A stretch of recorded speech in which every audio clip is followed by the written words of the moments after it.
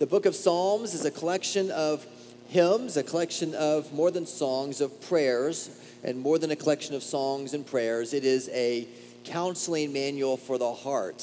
Augustine said that the Psalms are a mirror of our hearts. When they lament, we lament. When they rejoice, we rejoice. When they cry out, we cry out. And they teach us how we are to grow in our prayer life and how we are to grow in our communion with the Lord. And I'm going to admit, Psalm 26 is a challenging psalm. It's challenging. I'll explain what I mean, obviously, in just a few moments. But if you're willing and able, let's stand to read Psalm 26 together. A psalm of David. Vindicate me, O Lord, for I have walked in my integrity, and I have trusted in the Lord without wavering. Prove me, O Lord, and try me. Test my heart and my mind. For your steadfast love is before my eyes, and I walk in your faithfulness. I do not sit with men of falsehood, nor do I consort with hypocrites. I hate the assembly of evildoers, and I will not sit with the wicked. I wash my hands in innocence and go around your altar, O Lord, proclaiming thanksgiving aloud and telling all your wondrous deeds. O Lord, I love the habitation of your house and the place where your glory dwells. Do not sweep my soul away with sinners, nor my life with bloodthirsty men in whose hands are evil devices, and whose right hands are full of bribes. But as for me, I shall walk in my integrity. Redeem me and be gracious to me. My foot stands on level ground. In the great assembly, I will bless the Lord. The grass withers and the flowers fade, but God's word, friends, God's word stands forever. This is the word of the Lord. Thanks be to God. You may be seated. Thanks for tuning in to the Trinity Presbyterian Church Weekly Podcast. We're glad you joined us. Trinity is a member congregation of the Presbyterian Church in America and the Acts 29 Network. We are located in Owasso, Oklahoma. Follow us at trinityowasso.com. Also find us on Facebook, Twitter, and Instagram at Trinity Owasso. Diagnosis.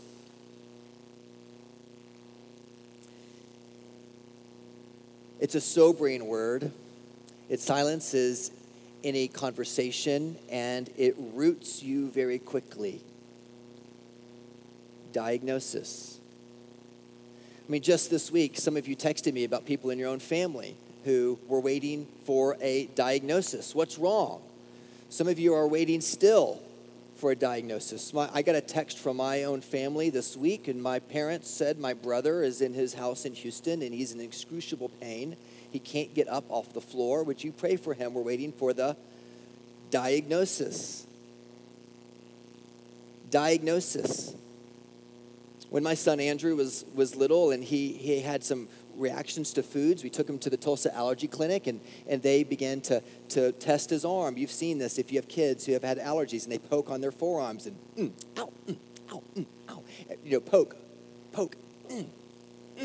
He rhythmically would say as they poked his arm 30 or 40 times, his forearms looked like little mountain ranges full of redness and swollen. We were trying to figure out what was the source of his reaction, what was the diagnosis. Psalm 26 is what you call a diagnostic psalm because it evokes a reaction from you. It creates a tension in your heart when you read it, doesn't it? Vindicate me, O Lord, for I have walked in my integrity. Who can pray that? I mean, didn't Pastor Scott just invite us to confess our sins? He just invited us to say that we were obstinate, not obedient. But yet David here is praying, vindicate me. There is a tension that evokes a reaction in Psalm 26. What's the tension? Let's look. David is remarkably bold in this psalm. He is asking God to vindicate him. Look at what your Bibles say. To prove him, to try him, verse 2, to test his heart and his mind. One commentator said, what chutzpah. At first glance, this psalm just seems so arrogant. It seems like David is so unaware of his heart, doesn't it? I mean, listen to verses 1 and 6. Vindicate me, Lord, for I have walked in my integrity. I have trusted in the Lord without wavering. Verse 6, I wash my hands in innocence, and I go around your altar, O Lord. That's a reference to going around the Holy of Holies, which only the high priest could do once a year.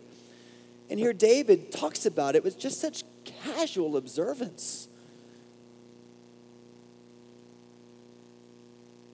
How can David say that? I mean, didn't Jesus condemn the Pharisee who prayed just like this in Luke chapter 18?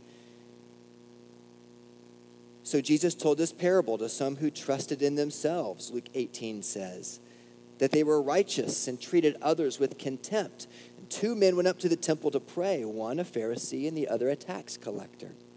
And the Pharisee, standing by himself, prayed thus, God, I thank you that I am not like other men, extortioners, unjust adulterers, or even like this tax collector. I fast twice a week. I give tithes of all that I get. But this tax collector, standing far off, would not even lift up his eyes to heaven, but beat his breast, saying, God, be merciful to me, a sinner. And Jesus says, I tell you, this man went down to his house justified rather than the other. For everyone who exalts himself will be humbled, but he who humbles himself will be exalted. The Pharisee in Luke 18 sounds like David in Psalm 26, doesn't he? And the tax collector, on the other hand, shows nothing to commend himself. No integrity, no innocence to speak of. Be merciful to me, a sinner. Psalm 26 is a diagnostic psalm because every one of us read this psalm and we have a reaction to it. What are the reactions? Well, reaction number one, what's the big deal? Like some say, God accepts us all.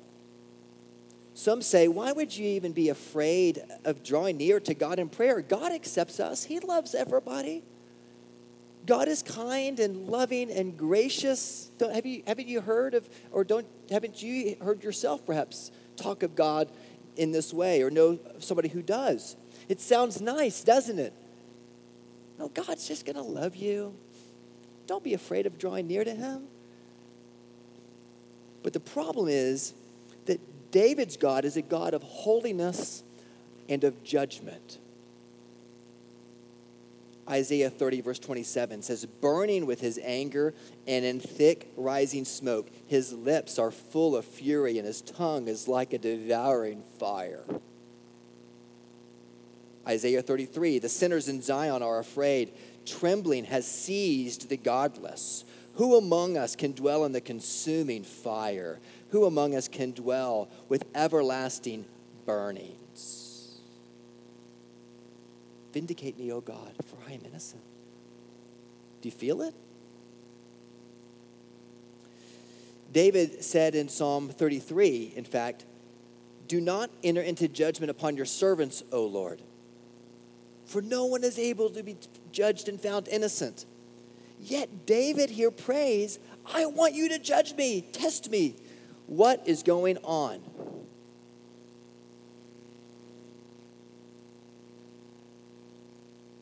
Who among us can live with this God who is a consuming fire? Reaction number one is, what's the big deal? Reaction number two is, I am up for the challenge. Some people will read Psalm 26 and they'll say, yeah, that feels about right. Yeah, I'm ready for it. I'm ready for it. Vindicate me, O God. Let's really pull out the ledger, my good deeds versus my bads. And I think that on balance, my good deeds will outweigh my bad. And people will tend to read Psalm 26 as though David is praying in the same way. David's good deeds, some would say, he believed were able to outweigh his bads. And so God would judge him innocent or right, because eventually the scales of balance would fall toward David's integrity. The problem with that is that David himself says that all have turned aside. The Lord looks down, Psalm 14 that we looked at earlier this summer, on the children of man to see if there are any who understand, who seek after God, and they have all turned aside. Together they have become corrupt. There is none who does good, no, not even one. David says that everybody has turned aside. Does David think that he is the exception to the rule?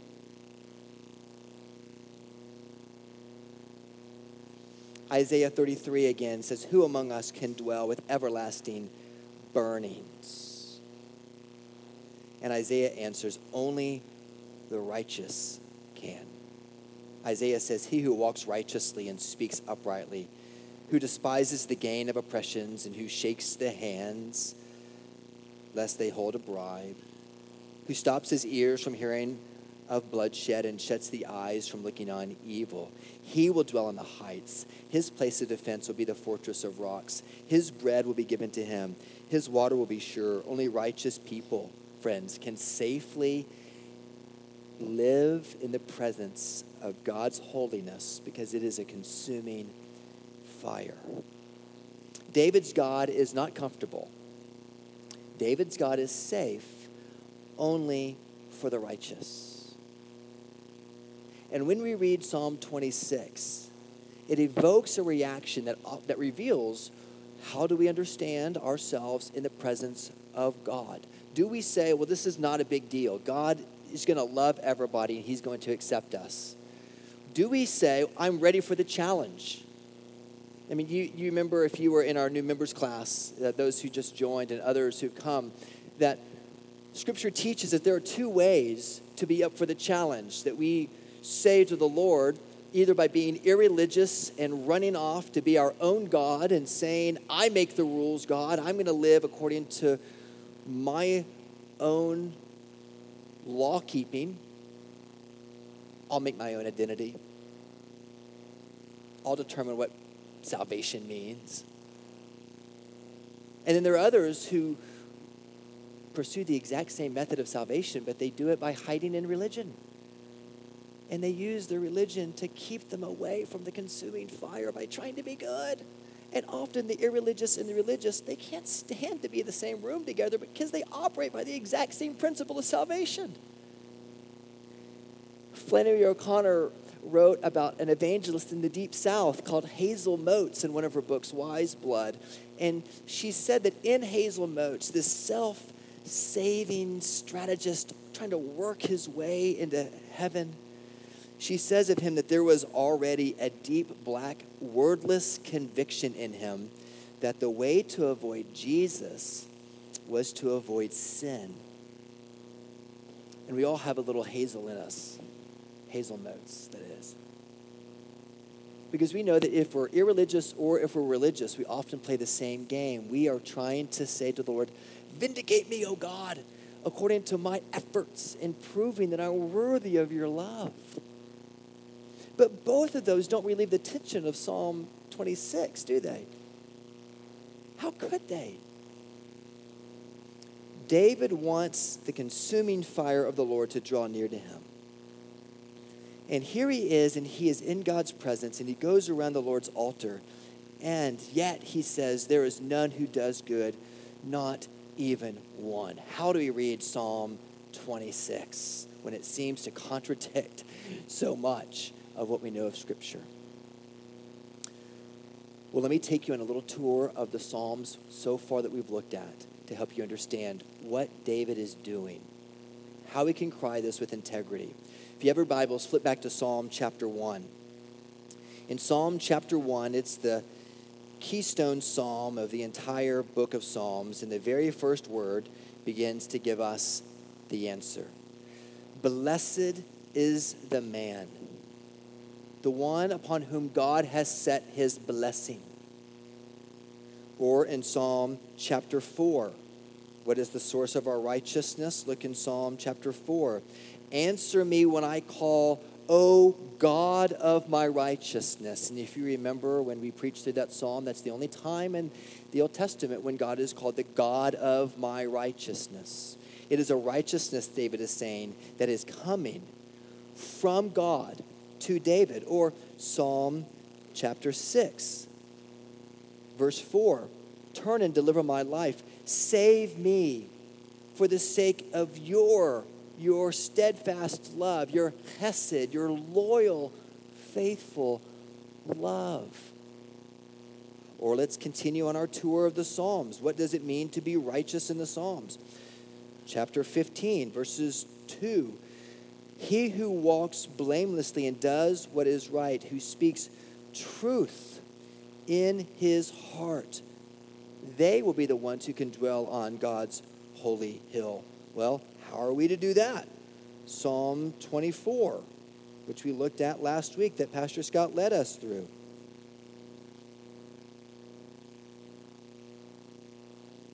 He who has clean hands and a pure heart, he shall ascend to the hill of the Lord. And he will receive blessing through his good works, through his moral efforts, through him being up for the challenge. No, it says he will receive blessing from the Lord and righteousness from God of his salvation. And we could go on and on. We could go to Psalm 26, verse 3. In our text today, we could go to Psalm 32, where he says, when I kept silent, my bones wasted away through my groaning all day long, as though I was melting in the heat of summer. And then I acknowledged my sin to you, and you forgave the guilt of my sin. Or Psalm 71, or Psalm 98, or Psalm 132. Every one of these psalms are showing us that the righteousness with which David understands himself to be righteous is a righteousness that he has received. And reaction number one to this psalm, and I got to be honest, in getting ready to preach it, it's confusing. How can you pray this? Either you just go, God's going to love everybody, it's going to be fine. You read this as a moralist and you say, well, I'm up for the challenge. Let's see if he can weigh my good deeds against my bad and see how I stack up. Or you can see in Psalm 26 that David shows us a third reaction, and that is the secret to true independence. What do I mean by that? Reaction number 3 is a true independence. David was the king of Israel, which means that his job was to keep the peace with his allies and defend the peace from his enemies. And David was constantly working relationships with his allies and his friends or with his enemies. And his job as the king of Israel was to protect and to defend the peace and the prosperity of his country. And so David is constantly assessing himself relative to these two groups of people, the loyalists or his enemies. And David is saying, vindicate me, O Lord. I do not want to be vindicated by the opinions of my allies, by the opinions of those on Facebook, by the opinions of my colleagues, by the opinions of my family, by the opinions of my friends. And I don't want to be vindicated by the opinions of my enemies. I want true independence, because I know that my ultimate dependence is completely upon what you think of me, O Lord. And so Peter here is declaring his independence from the opinions both of his allies and of his enemies. And he is saying that I am not to be judged by either one. I'm only to be judged by the Lord. Does that make sense? And when we think about the application of the gospel for us, friends, practically speaking, we know that we rest in a righteousness that is not our own. And if you're here today and you've not yet ever believed in Jesus for your righteousness, then lean into it and please pay attention, especially for the next 5 minutes. We do not claim to have righteousness of our own, even though so many Christians act like they do. That's why we have confession of sin every week. It recalibrates our hearts, because we know that the greatest obstacle to our public witness in the world are hypocritical Christians, of which I am the foremost. But I know that my righteousness is not my own. It has come to me by grace through God's gift of salvation to me that I received by faith. And so I don't say that I'm up for the challenge. I get to say, Jesus completed the challenge for me. He was enough. And so when I read Psalm 26, I can come in light of David and I can say, Lord, vindicate me. Lord, I am not judged by how well the sermon today goes. I'm not judged by how well somebody thinks of me. I'm not judged by how well I perform in this matter. I'm judged solely in relationship to my relationship to your Son, Jesus, who gave his life on the cross so that we might be able to live freely, truly independent of all that plagues you and wears you out in your search for identity. And identity is such a hot, popular term right now, isn't it? But don't you want to be independent of all of those other labels? Like, don't you want to be completely independent of all of those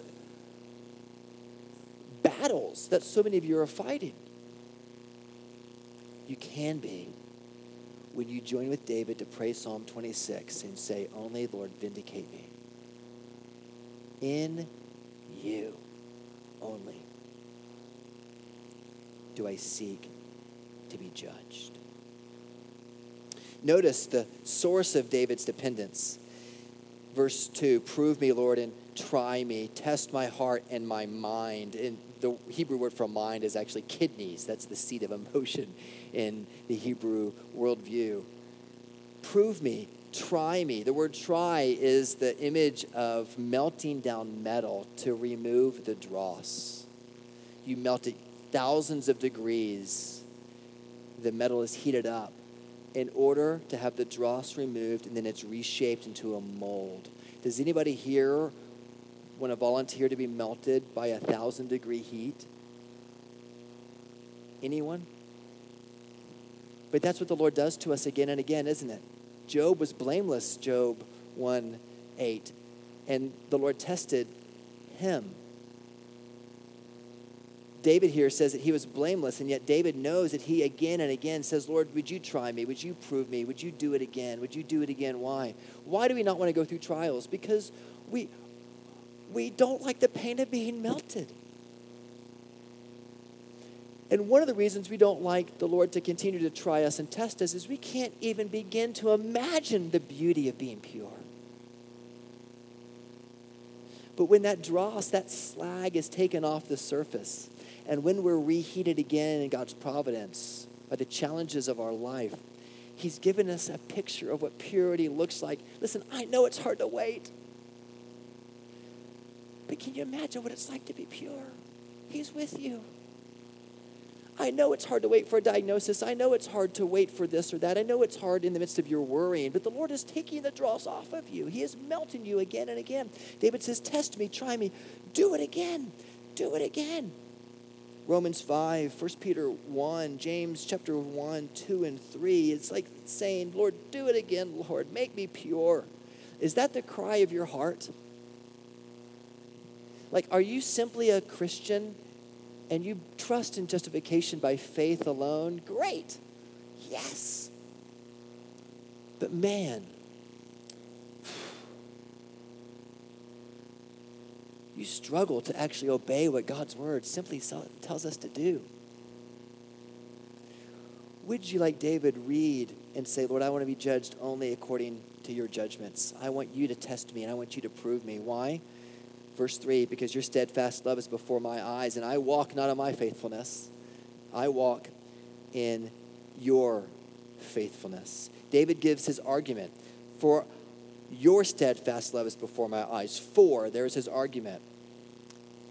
And then he gives the fruits of believing that God's righteousness is the only source by which he can be judged. I don't sit with men of falsehood. I don't consort with hypocrites. I hate the assembly of evildoers, and I will not sit with the wicked. He's not saying that I'm better than these other people. He is saying that when sinners entice me, consent them not, as Proverbs 1:10 says. David is saying, Lord, I want to be pure. I am struggling and trying to live into who you've called me to be because I know my righteousness is only in you.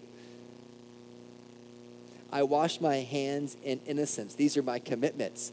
I go around your altar, O Lord, proclaiming thanksgiving aloud and telling of all your wondrous deeds. These are commitments that David has made in light of the Lord's righteousness. He washes his hands in innocence. He comes before to confess his sins again and again. Psalm 32, 2 through 5. He confesses his sins. He goes around your altar, O Lord. He comes to the presence of God's people in worship, and he enjoys dwelling in the habitation of his house, as he says later. The habitation of your house is beautiful to me. He proclaims thanksgiving aloud, and he tells of all of his wondrous deeds. David gives thanks to God. He shares his testimony. Do you? Do you tell your story of how God is your righteousness to other people? It's not yours. He has imputed righteousness to you. You are saved by the non-imputation of your sins and the imputation of Jesus' righteousness. And David here is saying it leads to sharing your story, telling what God has done, which is exactly what so much of the Psalms tell us to do. Psalm 9 verse 1, proclaim the glorious deeds of the Lord. Psalm 73, Psalm 78, Psalm 145. The entire thing are just testimonies of God's faithfulness and goodness to his people. So, what's the diagnosis? When you read Psalm 26, the diagnosis is either going to be, I am unworthy in the presence of a consuming fire of a holy God. I can't possibly be innocent. What chutzpah I would have to declare such things. Or, if you're in Christ, then your diagnosis is your Father looks at you and he says, you're worthy. Because of Jesus, who is the true and better David, who, yes, Jesus prayed the psalm, but of course so did David. David wrote it long before Jesus was here, because David's source of righteousness was an alien righteousness given to him. And today, we don't go around the altar, O Lord. We don't have altars in the church because the sacrifices are finished. We have a table where you're going to hear in a moment Pastor Scott invite you into communion with Jesus. We don't have a table whereby we have to slaughter animals for the sake of our sins. We look to Christ on the cross, who was killed, sacrificed for us once and for all, so that now the altar is turned into a table where we come not with fear of judgment, but we come with the warm embrace of a loving Savior who says, yes, come to me, all who are heavy laden, as we sang earlier in the service, and I will give you rest. And so what is your diagnosis? You tell me. Do you react to this psalm and just blow it off? It's not a big deal. God loves everybody. Is your reaction a challenge? Are you mad that David can say he's innocent and you're still working on that? Or do you read this psalm and you see that the righteousness that is given to David is the Lord's righteousness, and David chooses not to be judged by his friends or his enemies, but he is choosing to base his identity solely in the judgment of God, who has given him a righteousness not his own. And we who are in Christ have been given a righteousness through Jesus, not our own, so that we might be able to say, this is a picture of our future. It is not yet ours, but it will one day be. And as you come to the table today, it is a picture of you coming with joy and the Lord burning you again and taking off that dross and saying, I love you. I'm going to melt you down. I'm going to test you. I'm going to try you in my love as I reshape you into my image again. Only God's judgment matters. And the deep, restless hunger for self-saving righteousness will eat the religious and the irreligious from the inside out.